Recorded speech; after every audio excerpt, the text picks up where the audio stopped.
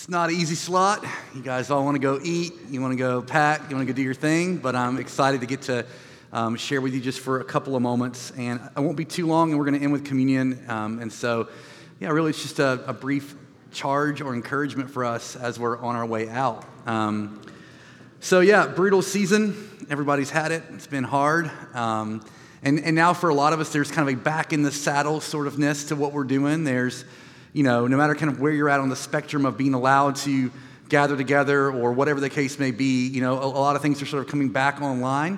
And if you're like me, you're like, yay, on one hand, and I'm really tired on the other hand. And it'll be epic if we have like a 2-month sabbatical and then sort of like relaunch everything would be nice to have, but it's just doesn't look like it's in the cards.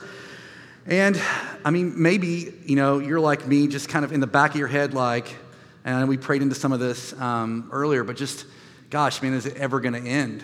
That sort of feeling. Because it just feels like it's another thing, then it's another thing, then it's another thing. And we, like you, have been through so much over this last little bit since we saw each other last. And it's not been easy, but Jesus has been faithful. And I hope you've been encouraged together these last 2 days. I know I have. A lot of incredible wisdom has been shared, just great times of prayer, hearing stories, singing together. I mean, those are things that just, they keep you, they sustain you, and kind of in this season that we're in, they mean more than they ever have meant. We can't take them for granted like we used to. So I just wanted to share a little bit for us as we end about kind of how to keep moving forward. Really, the kind of theme is to how to not grow weary in doing good, how to keep engaging in business until he returns. In Luke 18, Jesus starts to tell a series of parables, and he gives us the motivation behind this, what prompted him to say these things. In chapter 18, verse 1 of Luke, he says he told them this. He starts this series of parables. He says designed to help them to pray always and not to lose heart. And so now there's this motif coming, this intentionality of subject matter coming with the desired effect that his disciples would pray always, keep looking to him, keep trusting God, and not lose heart. And so I've been really impacted by that little sort of passage in Luke, and I want to just read a few verses from one of those parables in Luke 19. It's the last parable he tells before he arrives in Jerusalem, this journey he's been on towards Jerusalem. And I really think it's a word not just for them, but for us, not just for all times, but really for this moment that we're in.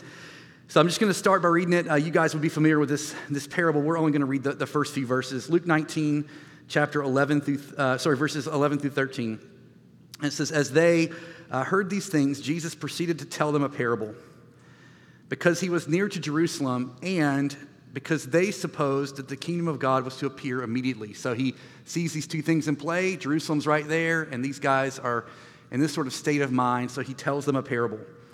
He said, therefore, a nobleman went into a far country to receive for himself a kingdom and then return.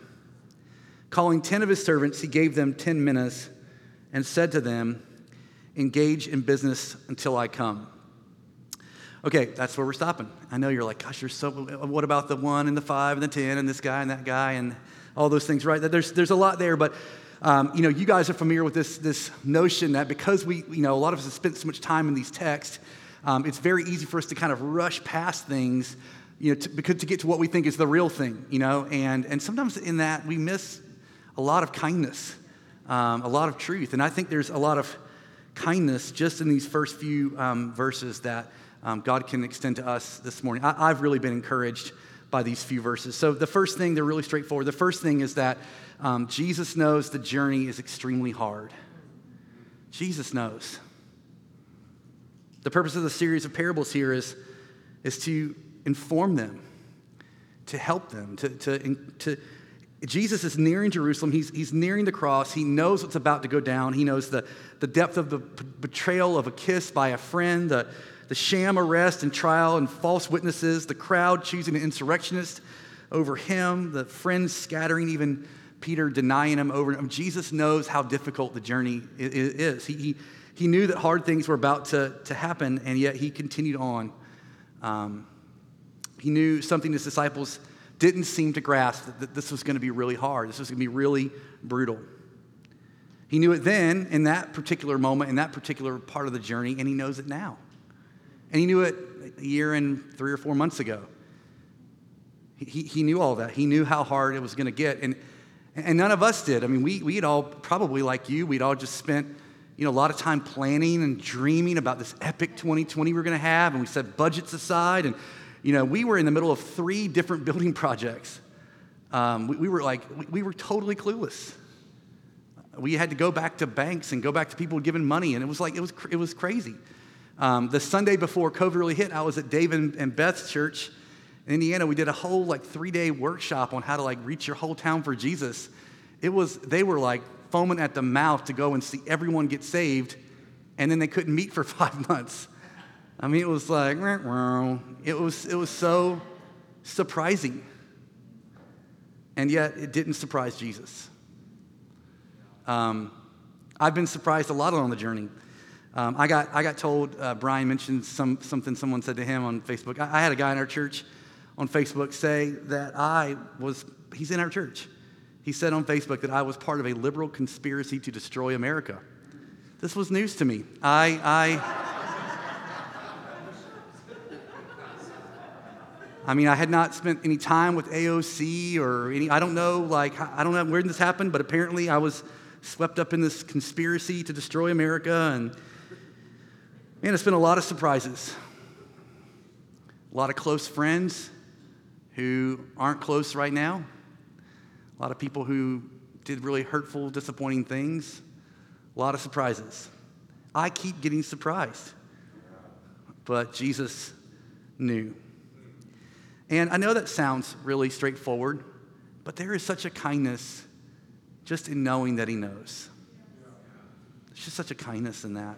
It's like when we sing, "Because he lives, I can face tomorrow." When we think about, James, and we if he hears us, he hears, he lives, he knows.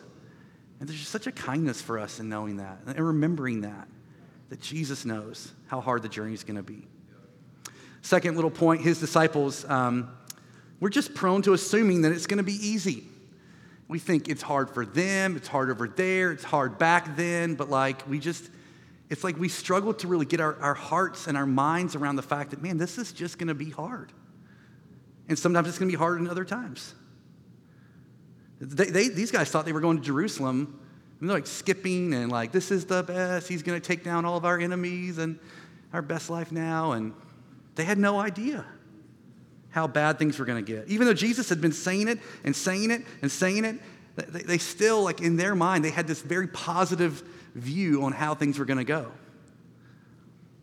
And I was really caught off guard by how hard things got and how fast they got that hard. Just felt like it came out of nowhere. And one thing I hope we learn, because I do hope things get better. It feels like things are getting better. And I'm not down in the dumps, Eeyore, but man, I am hoping that we learn something through this. That we get a collective sort of maybe this is a moment where, as we sort of emerge out of it, that we've lived through something that causes us to remember, hey, sometimes it's going to be hard. Because I think for a lot of us, it had been mild in comparison. Maybe even easy. I remember reading that Tom Brokaw book, The Greatest Generation, years and years ago, and just something about that generation that lived through the Great Depression. Many of them went on to fight in World War II, and just hell what these people lived through. And yet it was catalytic for them. It changed them forever, and these kinds of seasons, they do change us. There's no way to come out of it the same, but I'm worried it's changing us in really unhelpful ways. I think it's making us more hateful and more divided, and we've got to watch for this. It will change us, but we've got to watch how it changes us. And you guys know, and you see in your churches, I'm sure like in mine, you want to tell people, hey, trolling people on Facebook is not a fruit of the Spirit? That, right? That's not. So this is going to change us, but my prayer for us is that it changes us in a really deep and profound, godly way. It causes us to sit in this reality, man, sometimes things can just be really hard and really sad, and even then, Jesus is really good and really faithful. Maybe some of us thought we knew that, but hopefully we've really learned that. I was thinking last night, listening to Tom and Una's stories, and then Sean and Becky's, just epic contribution at the end. I was just thinking, we're living through something that, man, hopefully we're gaining some muscles through this. Hopefully the muscles we're building through this are muscles of God is faithful. I mean, I think it's going to be on us now to look to a generation, behind us and say, hey, we led churches through 2020. We lived through that. And let me tell you, if Jesus can be faithful then, he can be faithful. It's like we've lived through something together, but I hope it's solidifies something deep in us. So Jesus knows it's hard. We often think it's easy. And he tells these parables why. And it's because Jesus, he wants us to make it all the way to the end. Yes. He wants us to make it all the way to the end. He says, engage in business until I return. That's the point why we have these parables to help us. It gets at these charges we see in the New Testament, in Galatians and Thessalonians and elsewhere, where it's this do not grow weary in doing good. Jesus wants us to make it. I've been really struck that do not grow weary thing. I've been just revisiting that a lot through this last year and a half, and just thinking okay, man, there's two things out of that. One, it is possible to grow weary, and I don't know that I'd really thought about that before this last season, but now I know it is very possible to grow weary in doing good. But then I read these texts and I go, well, it's also possible not to grow weary, because we wouldn't be told to not grow weary if it was not possible to, not to actually make it, without growing weary. And so I want to give you a few thoughts just how to not grow weary in doing good, how to make it all the way to the end. Just things I've been thinking about for myself, and I hope they would be an encouragement to you. The first thing seems pretty obvious, but just set a goal of making it to the end. Set a goal of making it to the end of the race, not just making it to the end of COVID, not just making it to the end of whatever, but set a goal of making it to the end of the race. I mean, that's why we're so helped by, stories of people who've run just a little bit further. I love Becky's clarification. We're still running, by the way. Don't think we're not running still. But that is so helpful for us to hear that, hey, I've probably told you guys this before. A buddy of mine, Josh Curry, wrote me a card years ago, and he just said at the end of it, I can't wait to grow old, sitting on rocking chairs, watching our grandkids play, while we're still making much of Jesus. And it was just I sobbed, because I'd never thought about that. I just thought, I'm probably going to be a statistic, so fingers crossed I'll make it a little while before I quit or whatever. Set a goal of making it to the end. 2 Timothy 4:7, Paul says, I fought the good fight. I finished the race. I've kept the faith. So I think one thing you and I can do to not grow weary is to just make our goal to make it all the way to the end. Just a few more quick ones. Stay current in your relationship with the Lord. Stay in shape spiritually. It's easy to be so consumed with all the decisions and all the people and all the social media and all the mess that we neglect our relationship with Jesus. One of our tips through the years doing premarital with couples is to keep dating each other through that engagement process. Because what you find is that a lot of times couples are engaged for 6 months or, God forbid, a year. I don't know how you do that. Well, I mean, I know how you do that, but I don't know how you do that without doing other things. But you find that a lot of times these couples, they get to that wedding day and they've just become event planners. They haven't had a relationship with each other in a long time. And then you wonder why the first year is hell. Well, because 2 event planners just got married. They forgot to keep dating each other. And man, this season for us can easily be like that, where we are so consumed with all the work that must be done that we neglect a relationship with this Jesus that it's all about in the first place. Fight for that. Keep short accounts with each other. Tom's always pushing on that for me, and it's been so good. These seasons are the seasons where you bring out the worst in yourselves and in each other, and it's a fight to keep short accounts. Kind of with that is stay connected to community. Don't turn the people around you into just coworkers. There is a co-laboring that we do, but as Brian said yesterday, there's like this church is family. Romans 16 is extremely intimate. They're like kinsmen and sisters and brothers, and she's like a mom, and kiss them and hug them, and there's that richness of relationship that, man, we really need. And so, again, I think this is the kind of season where you and your elders, or you and your staff members, or you and your deacons or leaders or whatever you've got could turn this into just like your coworkers. You're consumed with like the work you do and the work that needs to be done, the work that we got to figure out how to do. It's like we have a thing on our eldership team, and the guys have given me a hard time about it for years. But I'm not the dad of the team, but like there's a dad role I play, and part of my dad role is just mandatory fun. Like I just insist that we have fun together. I insist that we do things relationally together, and that stuff, man, guys, we just need to remember that at the end of the day, we're meant to be friends. We need each other. We need friendship. I'm not trying to embarrass Tom, but as heroic as he is, one of the most heroic things is how often he admits his own weaknesses, and how often he says, "Hey guys, I need prayer. Like I don't know how I'm gonna make it another step if Jesus doesn't show up." And that stuff is, a couple weeks ago, he just at an elders prayer thing just laid it all out there, and guys just rushed around him, and that's what we need each other for. A buddy of mine and a few of us here, this guy Elliot Grudem, he's got this little quote where he says that a lot of times the gospel is sweeter on a brother's lips than it even is in my own heart. And it's just that, like, you and I can know in our heads and know in our hearts, I know the Bible, I know the verses, I know the theology, I read it all, I've seen it all, I know it all. But like actually when someone looks you in the eyes and just tells you, it's just so powerful. Sean, I won't embarrass them, but someone said while you were talking last night, they said that they thought you were, this is the phrase, I will quote directly, you were staring down their throat. And that was their way of saying that you were like really speaking to them. It was a pretty descriptive term. But that like that encouragement that comes when we hear someone speak the gospel, like we need that. And a lot of us are just people who do that for other people now, And so you got to still fight for people around you to do it to you.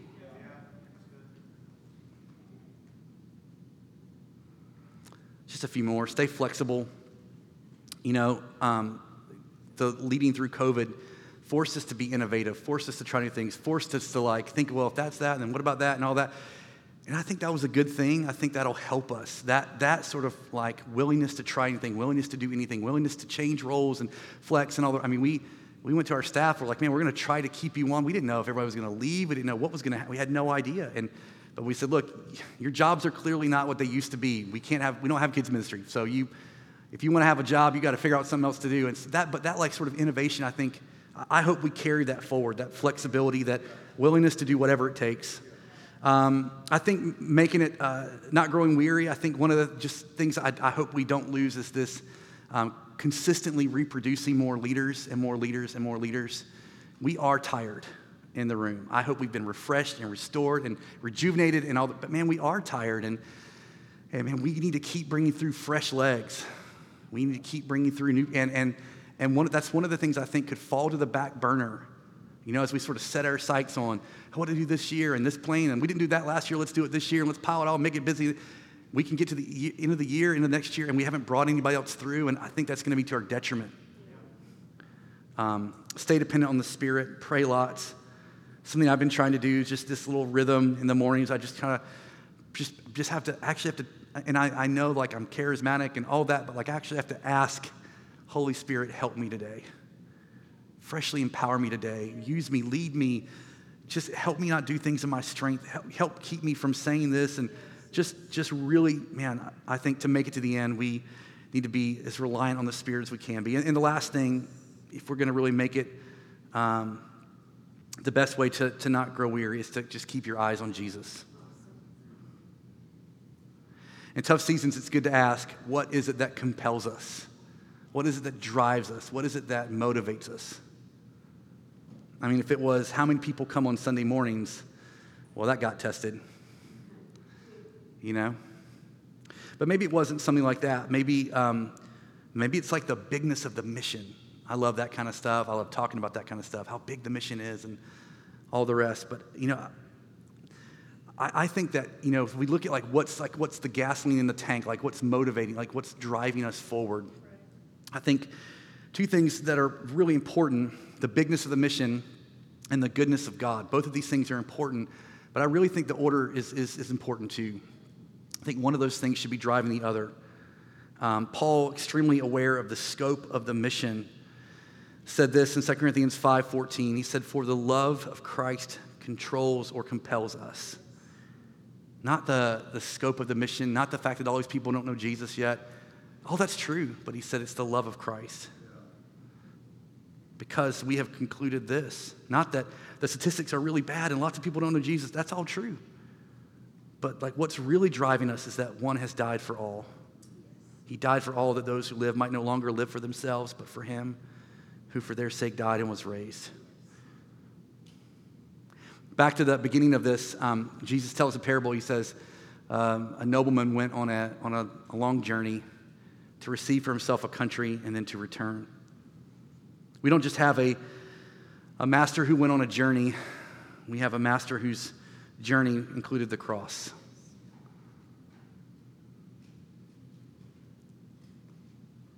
And guys, when we lose sight of the love of Jesus, I don't know that anything else compares. Nothing else is going to work. It's probably why that book, Gentle and Lowly, has been so captivating. I mean, we're quoting it like it's part of the New Testament, but I do think it's speaking to something, it's getting at something. It's dragging us down deep into the love of God in a way that maybe we have never known or have forgotten. And I think it's just, there are so many things competing for being the rationale, the gasoline in the tank. And I just want to appeal to us to fight that the love of Jesus is what's compelling us. I'll read you this little quote out of Ortland's book. You've heard it quoted so much you don't even need to buy it. It's pretty much like you read it this week. But Ortland says this. He says, "It's the sun of Christ's heart, not the clouds of my sins that now define me. We who are in Christ no longer look to the future for judgment, but to the past." That is such a profound statement. At the cross, we see punishment. We see our punishment happening, all our sins being punished in Jesus. God's love, he continues, as Jonathan Edwards puts it, is an ocean without shores or bottom.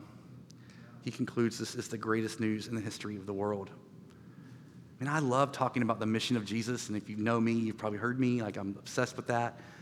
But man, it's the goodness of Jesus, not the bigness of the mission, that really is what keeps us moving forward. It's the goodness of Jesus. As we look to close our time,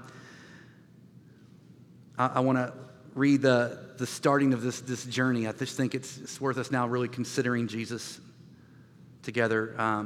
That parables, Luke 18, Luke 19, really all this started back in Luke 9:51. It says, when the days drew near for him to be taken up, Jesus, he set his face to go to Jerusalem. So now we see really 10 chapters of Jesus' face set towards Jerusalem. This knowing everything that was going to happen. I mean, our journey's been tough this last little bit. It may get tough again, but it won't compare to this. This is what Jesus was willing to do for us.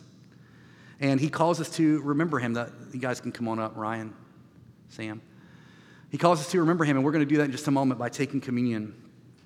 And I've been struck afresh by how he calls us to remember him. He did a lot of really cool things, a lot of really amazing miracles, a lot of just profound stuff Jesus did. And, Jesus could have said, hey, when you need to remember me, I want you to take a really nice glass of wine. And remember that time Jesus made all that wine at that wedding? Jesus is the best. Yeah, cheers, Jesus.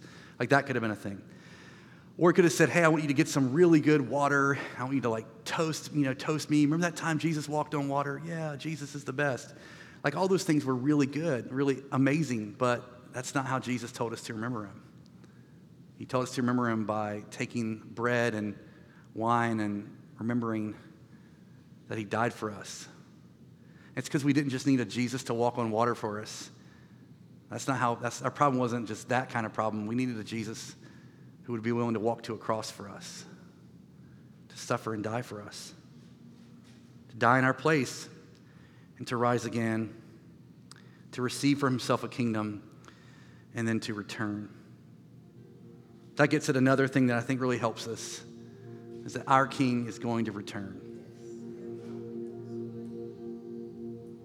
That means that as hard as this is not just a treadmill that we're on or a Peloton for you hip new people who need a more expensive thing that you'll eventually just hang clothes on.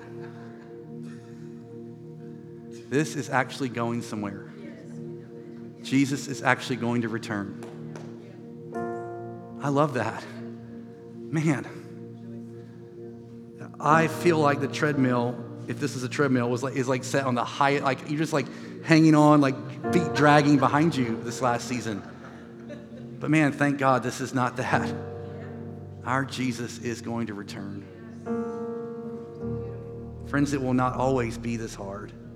It may get better this year. I hope it will. It seems like it could. But even then, it's still going to be hard. It's still going to be moments where it's hard. I hope we've learned some stuff through this last season. Even when it's hard, Jesus is worth it. But man, it will not always be like this. One day he will say enough. One day he will wipe every tear. He will stop every pain. One day he will make all things new. One day he will. And until then, he told his disciples, I've entrusted you with these things. I'm going to go receive a kingdom. I'll return. And what did he say? Engage in business until I come. My friends, let's keep engaging in business until he returns. Keep planting, keep strengthening, keep making disciples. Keep leveraging our gifts. Keep making the most of every opportunity. I don't know what's going to happen between now and the next time we see each other. I wouldn't have guessed this last one, I'll tell you that. But I know that Jesus will be faithful. I know he wants us to engage in business until he returns. I'd love for you there'll be a table here and there's 4 across the back. We're doing intinction. It's not a theological position we have. That is a practical position we're in. So that's what we've got. I'd love for you to go here in just a moment and gather together. And I think we've done a lot of let's focus on us and let's pray for us and that's been really good. I think the right way to leave now, before these guys lead us in a last song, is to get together and just ascribe to Jesus his goodness. Just thank him. Just ascribe his goodness to him, his worth to him, his beauty, the privilege of following him in any and every season. Just focus on him. Honor him. Take some time to do that now.